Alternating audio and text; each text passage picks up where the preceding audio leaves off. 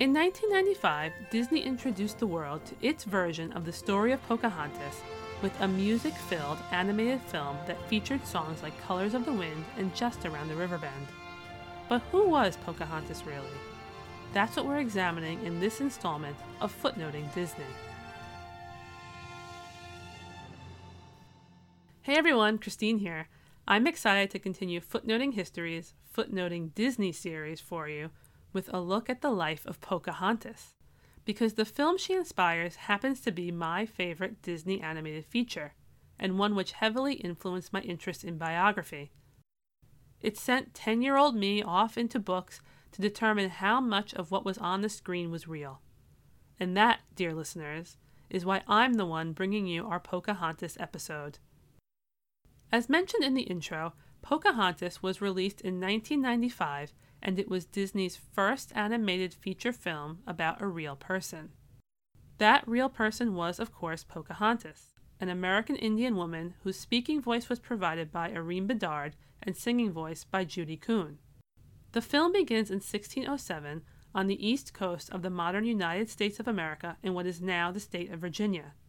It covers the arrival of English settlers, including the film's love interest, John Smith. They arrive into a land occupied by American Indian tribes led by Pocahontas' father, Powhatan. Pocahontas comes into contact with John Smith and teaches him that he needs to pay more attention to people, like herself, who are different from him, because there is much to learn from others as long as you are open to it. The story culminates in a clash between the Powhatan tribes and the colonists, where Pocahontas must intervene before John Smith is killed. Spoiler alert, she succeeds in preventing Smith's death, but then he gets injured anyway when attempting to save Pocahontas' father from an Englishman's shot. He must then return to England to recover. Pocahontas, when presented with the option to join him, chooses to remain in Virginia. In preparation for this episode, I watched The Making of Pocahontas, a short Disney documentary from the 1990s that explained that Disney based its film on the myths and folklore that surrounded her life. It said that the film should be viewed as inspired by her instead of being a strict biography sticking to the hard facts. But the facts are going to be what we are looking for here. Pocahontas' life, in truth, is still a mystery in many ways. No written sources exist that come directly from her. She left no autobiography, though that would have been really nice. She left no letters or anything that conveys her life story from her perspective in writing.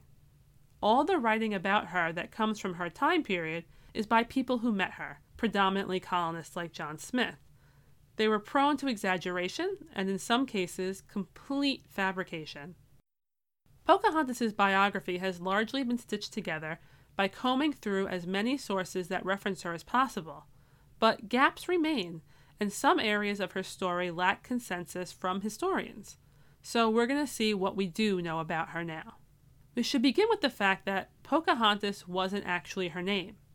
Her real name was either Amanute or Matuaka, or possibly a combination of both names. Pocahontas was probably a nickname meaning playful or mischievous. While her exact birth date is unknown, she was likely born around 1595 through 1597. Her father, known as Powhatan, was the paramount chief of a network of individual American Indian tribes located on the east coast of what is now Virginia that included the Pamunkey and the Mattaponi. He appointed others close to him, sometimes male relatives, to act as werowances, a role that functioned like governors of specific regions within the larger area of control. As for Pocahontas' mother, well, we know pretty much nothing about her. But we do know that Pocahontas' father had many other children with many other women, because not unlike in European culture, it was common to use the joining of bloodlines for political purposes. For someone as powerful as Powhatan, it was not unusual for him to have multiple marriages. A woman who became his wife would return to her home as soon as she'd had a child by him. That child would remain with the mother for a period, supported by Powhatan, then eventually return to be raised by him, and the mother could marry someone else. In Pocahontas' case, there were many other wives and many other children, who varied in terms of political importance within the Powhatan tribes, so to view her as an only child would be a major misstep. The tribes within Powhatan's jurisdiction all had their own specific ways of life, because this was an arrangement where Powhatan was recognized as the paramount chief and received tribute from the other tribes, not one where everyone was made to live in identical cultures. Although their language is often collectively referred to as Virginia or Powhatan Algonquin, there were numerous dialects spoken throughout the region, and their traditions and history were passed down orally as opposed to through the written word. Where Pocahontas grew up, they usually lived near rivers, and those rivers were used for transportation, sources of food, and bathing. Their homes would vary in size, but as you might expect, Powhatan's home was usually bigger than the rest. As a child, Pocahontas would have learned most things from her mother, assuming she was still alive. The Mattaponi oral tradition states that she passed away while giving birth to her daughter, in which case she would have learned likely from other female figures. She would have been recognized as an adult around the age of 13 or around whenever puberty hit. This is important because I said that historians believe Pocahontas was born in the late 1590s, which means that she would have been somewhere around 10 to 12 years old, and more a child than a full-grown lady, when the English settlers arrived in 1607. The English settlers arriving that spring probably were only a mild surprise to Pocahontas, Powhatan, and the others, because while it's not like they invited them to come visit, they also were certainly not the first Europeans to stop in the region. For example, in the late 1500s, the Spanish tried to set up a Jesuit mission in what is now Virginia, and the English attempted a settlement at Roanoke Colony in what is now North Carolina. Neither of these ended well. The 3 ships that arrived carried about 100 people from England with a mind to create a prominent settlement under the sponsorship of the Virginia Company of London. The place they decided to settle we now know as Jamestown. It is named for the English king of the period, James I. Among these settlers was John Smith. Smith was almost 30 years old and had significant travel and fighting experience, which helped him secure the position traveling to the so-called New World. Being a child, Pocahontas would have had little reason to meet the English immediately, but her father would have been on high alert. One did not achieve the prominence that he did without paying attention to the people around him, especially when they are newcomers whose intentions are pretty unclear. But Pocahontas, did she save John Smith from being killed by her people, as she does at the most dramatic moment of the Disney film? Maybe. Possibly. But probably not. The way Smith eventually told the story was that at the end of 1607, he was taken captive by a Werowance of Powhatan. After a period of time traveling around under the guard of his captors and fearing for his life, he was taken to Powhatan with great fanfare that drew a vast amount of onlookers, including Pocahontas. He then thought his fate was sealed when a large stone was brought out and he was made to put his head upon it, while men prepared to, and this is a direct quote, beat out his brains. Pocahontas, however, had something to say about it. She didn't want to see Smith killed, and when her words failed, she physically stepped in, taking his head in her arms and putting her own head on his to prevent anybody from killing him. She succeeded, and eventually John Smith returned to Jamestown, though he did not provide Powhatan with the weaponry that he had promised to bring back upon his release. Nevertheless, the colonists benefited from Pocahontas' father helping them make it through the winter by supplying them with the food they needed. This famous story of John Smith being saved from death by Pocahontas first appeared in print in 1624 when John Smith published The General History of Virginia, New England, and the Summer Isles. It's interesting that an event that was believed to take place in late 1607 didn't make it into the pieces he published in 1608 or 1612 or any other time. It is also interesting that as Smith wrote about his various life adventures over the years, he included multiple instances where women of status like Pocahontas saved him.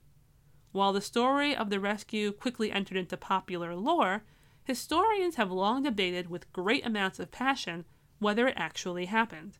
I've come across many theories regarding this. The most common ground among researchers of the period seems to be that Smith was indeed taken into custody at the end of 1607. But I should point out that it was not the first interaction between the groups. Powhatan's Werowance had feasted with the settlers more than once, and they tested out the defenses of Jamestown settlement with an attack that showed them that the settlers had muskets and cannons. At the end of the year, the people of Jamestown weren't doing so great. Their health situation was poor, and many had died over the summer. Smith then was out about exploring and probably seeking food or trading with anybody he found. While out, the men with him were killed, and he was captured by one of Powhatan's relatives and taken to Powhatan's place of residence. That's, generally speaking, where things start to diverge in terms of historical opinion. There are a few modern historians who champion that what Smith wrote in 1624 was 100% true, word for word. One thread of common historical thought is that when Smith wrote this new story into his narrative in the 1620s, he added intentional fiction. By this time, he had been back in England for over a decade. Also, as we'll see, the English who would read this were far more aware of who Pocahontas was in the 1620s than they were when the event allegedly occurred in 1607. This means that her name might have been used to sell more copies. Furthermore, in the 1620s, any positive interactions between the Powhatan tribes and the settlers were over. This was a period now of bloody conflict between the two. It is quite possible that Smith made it all up, and since both Pocahontas and her father had passed away by the time it was published, they weren't exactly there to refute what happened. Another popular thread of belief is that there was something to the story that Smith told, but that it wasn't exactly how he said it. Here, it is interpreted that Smith was actually part of a ceremony by which Powhatan symbolically adopted him. This would be why he was allowed to eventually leave, but Smith didn't necessarily understand what it was that was going on. He was now viewed as one of the Powhatan tributaries and supposed to behave with the same amount of respect and reverence towards Powhatan as those from other tributary tribes, meaning that in response to Powhatan's help and support, the English would also bring yearly tribute. While the other tribes might have brought things like crops or game, it's likely that Powhatan preferred something else from the English, metal and weaponry, although the English had no desire to give that to them. Still, others say that while, yes, Powhatan likely did do something that he believed was an adoption situation, it was probably not a ceremony that involved Pocahontas, and that part of the story is still a fabrication. Although you can read and research this scene for your entire life, the truth is that we will likely never know exactly what happened at the end of 1607. I must emphasize that Pocahontas and John Smith did not have a romantic relationship, although I know the tragic romantic arc is there in the film. Actually, their lives only crossed paths for a brief period. By 1609, John Smith had gotten injured thanks to the explosion of a gunpowder bag and returned to England. So that's about 2 years that they would have possibly known each other, and that's it. Pocahontas' life marched on as Smith returned. It's possible that in 1610, she married a man named Kocoum, and if you're a fan of the Disney film, you'll know that name. He's represented there as a much-lauded warrior that Powhatan wants Pocahontas to marry, but she's not interested in it. By contrast, her friend Nakoma, who was my favorite character, was definitely attracted to him. We don't really know anything about Kocoum except for that one thing, and his time with Pocahontas was limited. The Mattaponi oral history tells us that she did marry, but her husband was not alive for our next event. Although we mentioned that the Powhatan tribes had saved the English from starvation, the grace period of positive relations ended, especially since the English clearly weren't leaving, but were instead getting more aggressive, and everyone was now embroiled in pretty much continuous conflict. In 1613, an Englishman saw the opportunity to gain the upper hand in the conflict with Powhatan. He located Pocahontas and kidnapped her, hoping to use her as a pawn to leverage power and collect ransom from Powhatan. Powhatan, however, wasn't interested in playing games. Pocahontas remained in Jamestown as a hostage for over a year, during which the course of her life shifted significantly. She was converted to Christianity and baptized with the name Rebecca, which is likely a reference to the Rebecca who appears in the Bible's book of Genesis. As if that wasn't a big enough change, in 1614 she also got married to an English widower and tobacco farmer named John Rolfe. In Disney's sequel to Pocahontas, a straight-to-VHS movie called Pocahontas 2, her marriage to John Rolfe is seen as a slow-burning love match, but in reality, it was probably far more diplomatic and political in nature. Uniting the two sides with the marriage of Powhatan's daughter to an Englishman would help ease the tensions and stop the bloodshed. Rolfe once wrote that he wanted to marry Pocahontas, then called Rebecca, for the honor of the colony, the glory of God, the good of the plantation, and for the conversion of an unbelieving creature. This is yet another time where I sorely wish we had extant information about how Pocahontas viewed the marriage. She was no doubt aware of how forging alliances through marriage worked, growing up as she did with her father, but being kidnapped and held among the settlers for a long time was not something that she had volunteered to do, so we can only imagine the emotions that she was going through. In 1615, Pocahontas gave birth to their first and only child, Thomas. This new family was seen as a great symbol in the minds of the English. If they could convert someone as important as Powhatan's daughter, then who was to say that they couldn't also convert all the others in the Powhatan tribes and beyond to Christianity? The Virginia Company wanted to show off this accomplishment and stir interest in the colony. So a trip was arranged. Lady Rebecca Rolfe, the woman formerly known as Pocahontas, traveled to England in 1616 with her husband, son, and several others, including representatives from the Powhatan tribes. She was essentially an ambassador. While there, she was feted in lavish receptions, received by King James I at court, and attended his famous Twelfth Night Masque. She even met up briefly with her old associate John Smith.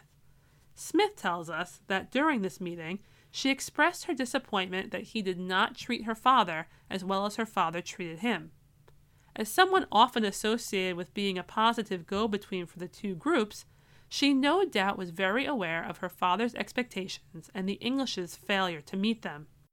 People wrote about her regal bearing, and the Virginia Company collected money to help further their efforts like conversion. Pocahontas was not the first American Indian to go to England, but she was held up as an example of one who could take up the Christian faith and behave like an English lady.